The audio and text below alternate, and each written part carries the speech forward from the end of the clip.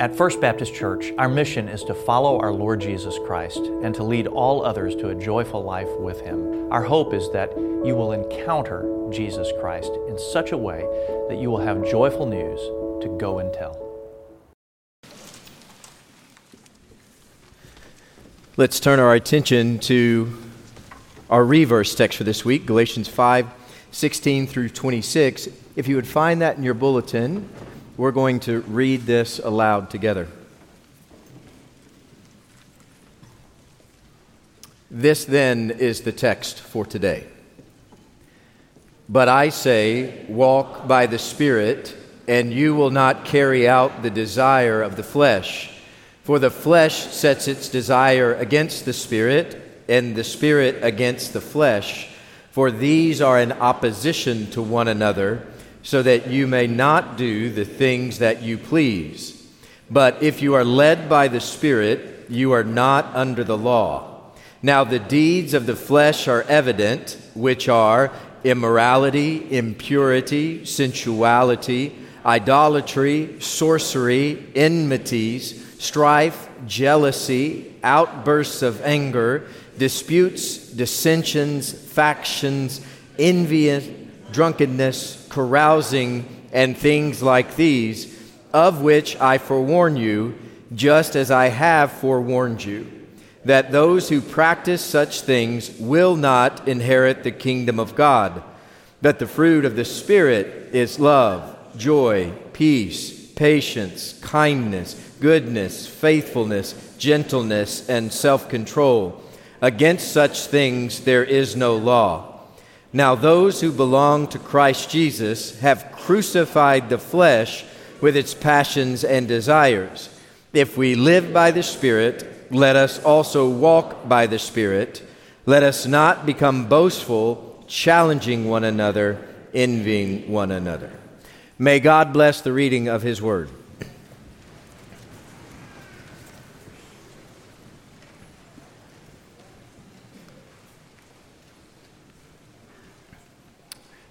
As you open the pages of Scripture, something dramatic happens. That these words on these pages work in a holy way. In a way that is real. In a way that's personal. That as you flip through the pages of Scripture, something happens to the individual. It's deep and holy. This book that we read together is the Word of God. Now, our Scripture does something that we regularly neglect to do. You see, the Bible has no problem shining this spotlight directly onto our lives, illuminating every aspect of it. You see, there's something in us that never wants that to happen. That there are pieces of our heart, there are parts of our beings, there are characteristics that we know of ourselves that we never want illuminated. But one of the wonderful things of Scripture that we often run away from is that as we turn through these pages, there is this beam of light from the heavens that takes away every shadow of our heart, that pushes out all of the darkness in our minds so that the light reigns true. You see, the words of Scripture will highlight every areas of our lives that we don't want exposed to anyone. Sometimes areas of our lives that we don't even want to admit to ourselves. But as Scripture stands, the truth of the words of God, it illuminates even that which we don't want illuminated. It's one of the terrible difficulties of coming near to God. That when we come near to God and His glory shines forth, every one of our flaws are exposed. And we find this excruciating to the point that some of us close the Scriptures and refuse to return to them because of that which was exposed by the light of our Lord. At some points, when we come to these words, it seems to become unpleasant and far more intrusive than we expected them to be. See, one of the promises of the Spirit of God is that when we listen, God will start to reveal areas of our lives that need God's transformational touch. And there are going to be many aspects of your life that need the holy presence of God to redeem and to heal. All of us hold problematic things deep into our hearts. And God's Spirit won't let us keep them away. God's Spirit brings them out into the forefront so that by the hand of God we might be healed. Their hidden behaviors, private thoughts, learned characteristics that are not who God created us to be, that have taken root in our hearts, that need to be uprooted, ripped out, and thrown into the fire. Scripture teaches that this is every one of us. Not one of us are exempt save Jesus Christ Himself, but every one of us have something deep formed within us, like a cancer destroying us from the inside out, sins that manifest themselves in all kinds of different ways. And Scripture helps us see the symptoms of that deeply rooted sin. One of the places that we see this is throughout the Scripture, there are these vice lists of sins that help us understand the symptoms of sin in our heart. There are several different places that we see them in Paul's letters, including today as titled Deeds of the Flesh.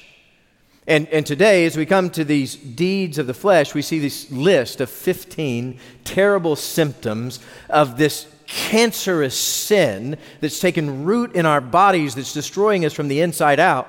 He says, here are 15 symptoms, and then ends with the phrase, and things like these.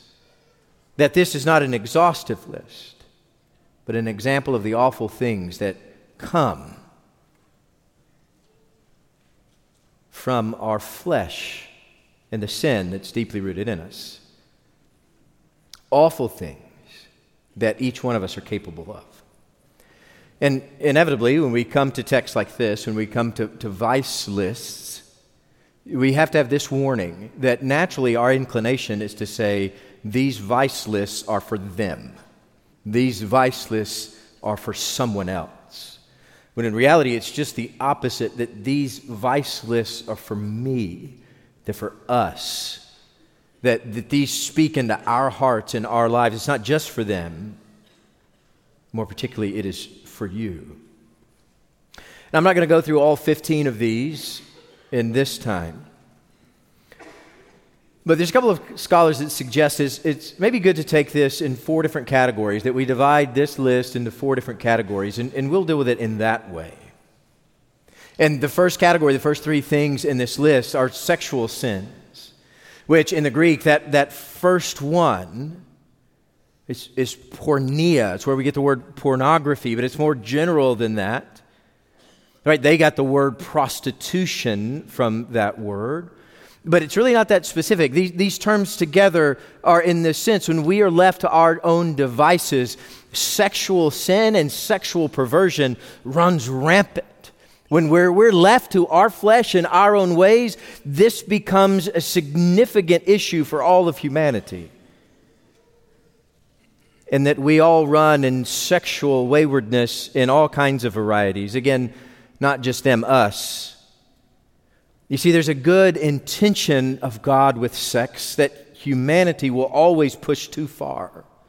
And so the first three on this list deal with that humanity going way too far and perverting that which God intended. Now, the next two on the list, in the Galatians 5 list, are sins directly against God, idolatry, sorcery, that we have this tendency when we're left to ourselves, apart from the Scriptures, we begin to worship anything and everything other than God. We begin to worship things like money. We begin to worship things like self. We begin to worship things like country. We begin to worship things that we hold dear to our heart, and anything that we elevate above God and who God is becomes an idol to us. That if we believe in a creator of the universe, it's ridiculous to put anything ahead of Him in our priority. The next 8 things on this list, as you work through that vice list, the next 8 things are ways that we hurt each other in community. It's the opposite of the second greatest commandment, that we know to love your neighbor as yourself. The next 8 things on the list are all kinds of different ways that we fight and we're hostile with one another. That when we are left to ourselves and when we work in the flesh, when sinful people gather, this is what happens. By and large, we hurt one another. By and large, we knock each other down. That this is moving to push people out of the way so that I might succeed, so that I might have more, so that I might have power, so that I might have something else. That I will step on anyone and everyone to get them out of my way so that I can have what I want. See, these are descriptions, those next 8 on the list, of ways we're just mean to each other. Earlier in the text, Paul talks about us biting and devouring one another with our words, even in the church. That when we're left to ourselves, we will chew each other up and spit each other out without care for our neighbor. The final 2 here on the list is interesting. He begins with sexuality and ends with alcohol. The final 2 are alcohol-based. It's an overindulgence in alcohol, that alcohol is a poison, and your body can handle small amounts of that poison, but we have this tendency to go way too far. And you zoom out from those and you see the sin of gluttony, that we overindulge in everything. Particular here, he's talking about alcohol, but we overindulge in anything that we get our hands on. That is when we're left to our own devices, when we're left to ourself and our flesh. We always want more. It's the more of anything that we have, to the point that we will destroy ourselves to get more of that which we want. You see, the difficulty with Scripture is Scripture has no problem pointing out these areas of your life, whatever they are. That Scripture will shine the spotlight on your sexual sins, on your idolatry. Scripture will shine a spotlight on your meanness and on your gluttony. And as the Scripture shines the light on these things, we typically have the same reaction. It's the reaction we do like this. It's like when you're out in the dark, where you're out camping or something, and someone shines a flashlight in your face, where we react by shutting it down and pushing it away. Get that light out of my face. But when you're in the dark, what you need is the light. And let me say this would be the worst book ever written if that is where the story ended. If this was a story, 66 books of human failure over and over again, it wouldn't be worth much. It wouldn't be the greatest book ever printed if that's where this story remained. You see, we see human failure everywhere. We don't have to talk any longer about human failure. We don't have to talk much longer about the failure that's in your heart, because we can look out the windows and see human failure all over the place. We can look in the mirror and we can see human failure. If that's where we stopped, this wouldn't be worth our time. That's not where this story stops. In fact, that's only the beginning. The recognition of your failure is the first step towards Jesus and the grand reality of God. You see, the second list that we get here in Galatians 5 is very different from the first, seems to contrast in exact opposites. The first is called the deeds of the flesh. And take that note of that word deeds in particular, that when it's in our effort and when we're doing the work, these things that are listed is inevitably what it always ends up with. Meanness, or gluttony, or idolatry, or perversion. Right? When we're left to our own effort, if it's up to us, if it's up to our strength to get things done, if it's up to our strength to make things right, that's where it always will end up. Human effort ends up in those places. That's what we produce. The second list, though, it's called the fruit of the Spirit. It's what God produces. It's not what we produce in and of ourselves, but what God produces. This is the fruit of the work of the Spirit of God. And anywhere we see that in life, on this earth, around us, in our heart, anywhere we see the fruit of the Spirit, that is the miraculous work of the hand of God and nothing else when we see these things. Fruit of the Spirit, I hope you know them: love, joy, peace, patience, kindness, goodness, gentleness, faithfulness, self-control. See, this is a picture of what it looks like when the Spirit of God is in someone's heart. When the Spirit of God has taken over our lives. And it's not so much about what we do, but how it's done. It isn't so much about the work, but it's about the attitude. Love, joy, peace, patience, right? Whether you're at work, or you're in the hospital, or you're shopping, or you're camping, it doesn't matter where you find yourself. It doesn't matter what you find yourself doing. But in each and everything that you do, the Spirit of God is present, and these kinds of things come up: kindness, faithfulness, gentleness, self-control. That's what you see. That's the Spirit of God moving. That's the Spirit of God at work. See, the difficulty here, there's a special connotation with several of these, but really it's all of them. We're not talking about when things are well. Anybody can put on a smile. Anyone can seem joyful. Anyone can seem patient when things are going well. The real test here is in the great difficulties of life. And the biggest struggles that we will face, that in the midst of the deepest pain, walking through the valley of the shadow of death, God still produces these things in this world and in your heart: love and joy and peace and patience. That is the great miracle of God, that gentleness happens when you are at an end in the greatest turmoil of your life. That is the Spirit of God at work. See, to be clear, these kinds of things, goodness and self-control and gentleness and faithfulness, these aren't things that we can just conjure up on our own, especially in difficulty. Now, you might be able to fake them for short periods of time, but for these kinds of things to remain with any lasting degree, it is a miracle of the Spirit of God. And we need to celebrate them as such. Anytime you see love or joy or peace or patience or kindness or goodness or faithfulness or gentleness or self-control, the Spirit of God is moving. Don't look away, but run towards that light, because the Spirit of God is moving. So inevitably, we have to ask ourselves then this question: so how do I get from the deeds of the flesh? How do I move from the deeds of the flesh to the fruit of the Spirit? How do I make that transition? And the Bible gives the answer, and the answer is clear. That's what this whole book is about. That is the good news, right? We don't want the light shining in our face, but once our eyes adjust, the gospel is clear. It's not just a spotlight on the dark corners of our mind, but the remedy. And the great joy of the gospel of Jesus Christ is you don't have to do anything.